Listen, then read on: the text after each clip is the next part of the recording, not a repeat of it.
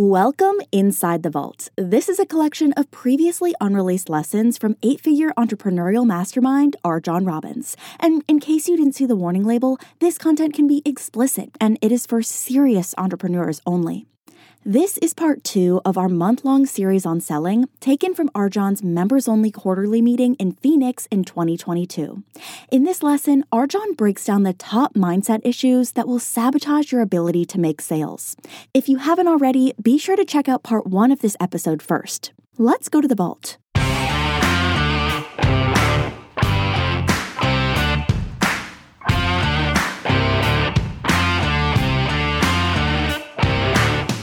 Working with RJon is like having a shortcut to future you. Every time I can have an opportunity to spend time with RJon, I try to take it and be a sponge. I thought everyone was crazy. You know, they were running to the front of the stage to see this person. RJon's wearing his crazy shirt. You know, he drinks tiger blood in the morning just for fun, and he's like breathing down my throat. Sometimes it's terrifying to work with him. It's like he's looking into your soul, but it's growth the whole way.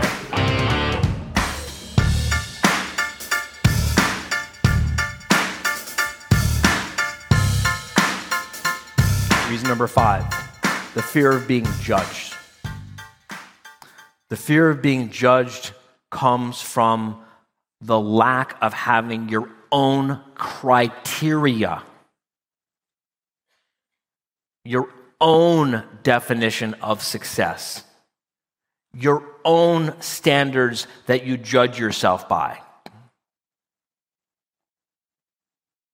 That song we heard from the Violent Femmes was not chosen by accident. When you know who you are, when you know what you're about, when you have an objective criteria for your life, when you have standards that you judge yourself by, then you can't be judged by anyone else in a way that matters to you. You can't judge me in a way that matters to me because I judge myself. Sometimes I judge myself harshly. Sometimes I judge myself not harshly enough. But I judge myself, which is why you can all go fucking kiss off and it doesn't really matter to me. Because I'm not here for your approval. I'm here in service to you. I'm not here for your approval of me. You get the distinction? The subtle but very important distinction to make. It'll make you millions of dollars if you can make this distinction.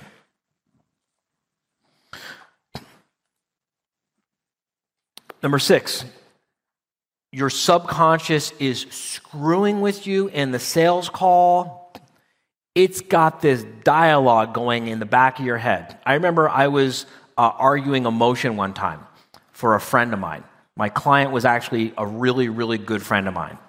And the outcome of this particular hearing was going to have a huge impact on his business and his life, and worst of all, his ego.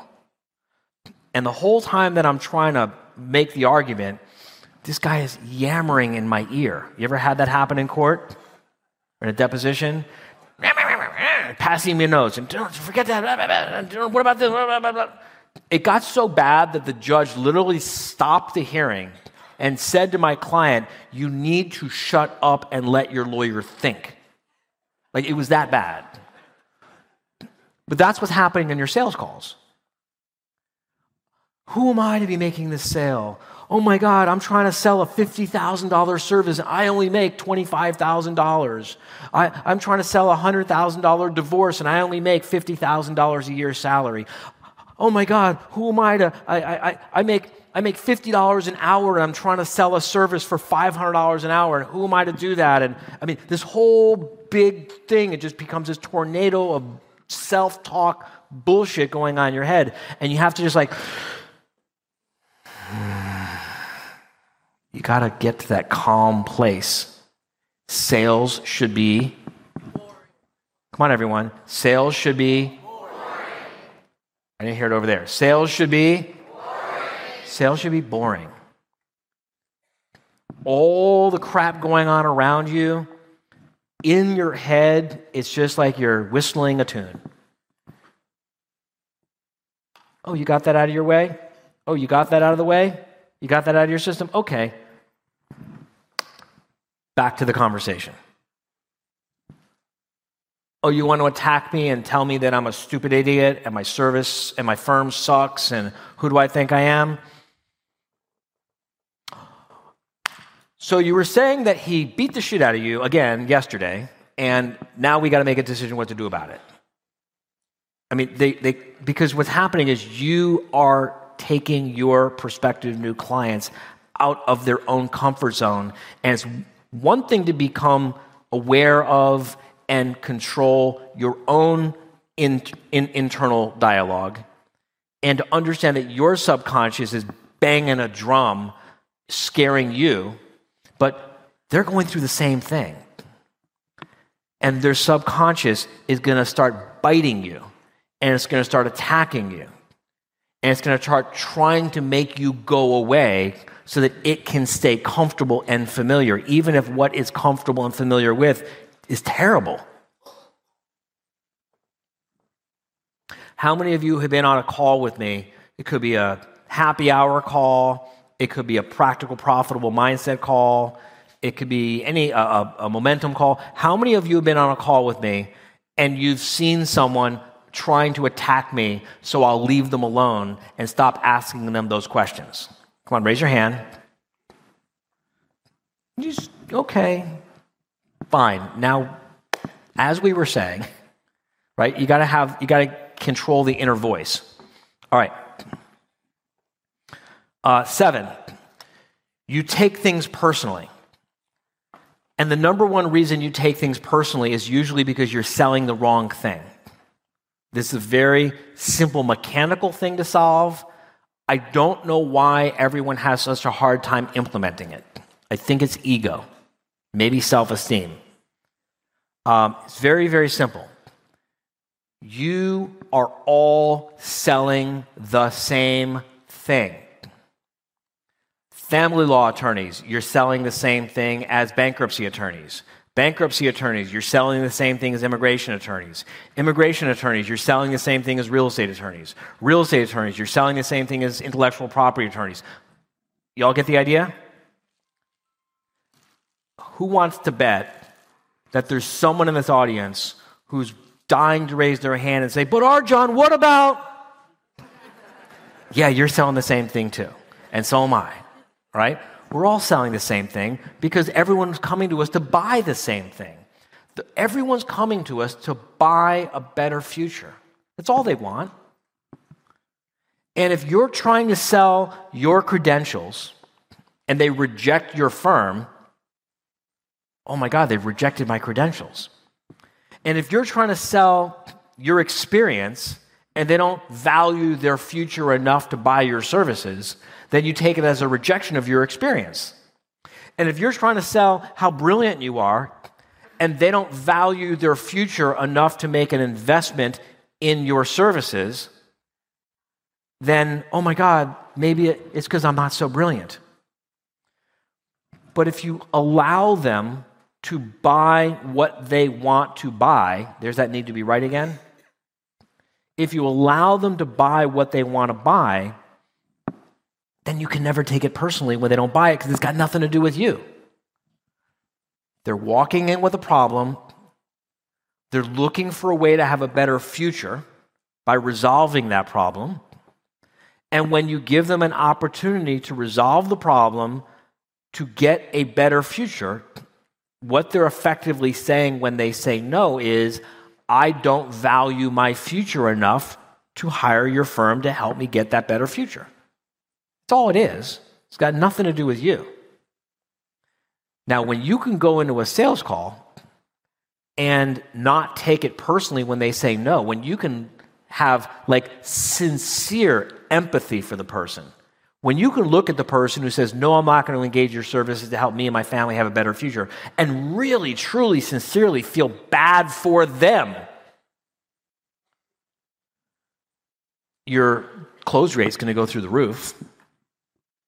not just on each individual sale. That's not going to change the person who doesn't value their future. They don't value their future. That's a tragedy. But the next day, you're not going to come in all beat up. And the next week, you're not going to come in all beat up. And the next month, you're not going to come in all beat up. Because every time someone says, no, I don't value my future enough to let you help me grow my business or get out of an unhappy relationship or protect my future or whatever with an estate plan. I don't value myself enough to buy your services.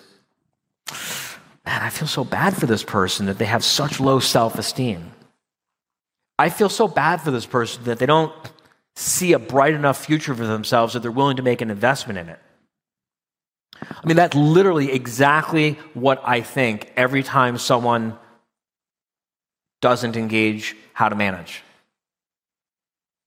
Because, the proof that what we do works is overwhelming, right? And every quarter, we get prospective new members who are like, I'm not going to do this. Really? It comes with 100% money back guarantee. You're not going to go through a 4-week virtual boot camp from home to get a free sample. Really? You're not going to come to a live discovery day that comes with a 100% money back guarantee that could potentially change the future trajectory of your whole family's life for generations. Wow. What must have happened in this person's life that they have so little self-respect and value themselves so little? That's literally what goes through our mind. And that's not to be an asshole. It's just what else could I possibly think? That it's got something to do with me? They've never met me. What can I think? That they've never even worked with us before. They have no idea what we're all about. So how could I possibly take it personally? Are you understanding where I'm going with this?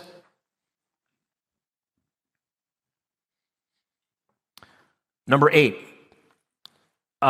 Lots of salespeople self-sabotage because of fear of success. You get a salesperson who's never made more than $100,000 a year, and you can bet exactly where they're going to stop selling. You know where it's going to be? When they get to $100,000 a year. If you want them to sell 100 widgets, and you're willing to give them $1,000 per widget, and they've made $100,000, that's great. But if you want them to sell 200 widgets, and you're willing to give them $1,000 per widget, and they could potentially make $200,000, you better make sure you only give them $500 a widget. Because they're going to stop when they get to $100,000. Because most people are more afraid of success than they're afraid of failure. Most of you are more afraid of success than you are of failure. This is not the time or the place to explore that, but I promise you it's true. Write it down, think about it. Number 9, you allow outside distractions to interfere with your sale. The last time we were in this building, I was closing a sale. Is anyone with us? Remember what happened? The room caught fire. Yeah, I'm not screaming fire in a crowded room. I'm telling a story that involves the word fire. Everyone relax. I was closing the sale. Right back there, not in this room, the other ballroom, one of the wall sconces caught fire. There was a fire on the wall. No one was in danger. There wasn't going to be a raging inferno and the whole building burned to the ground. My team had it under control. Someone was going to get a fire extinguisher. We don't need to get distracted by that. We're here to talk about helping you have a better future. I'm serious.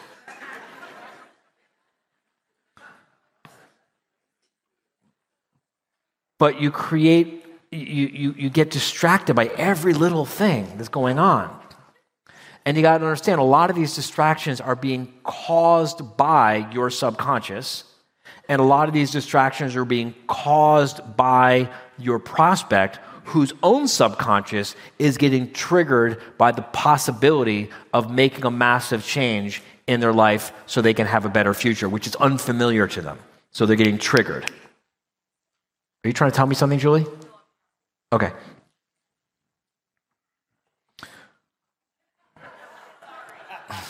Julie loves attention, everyone. She does it. No, don't do that.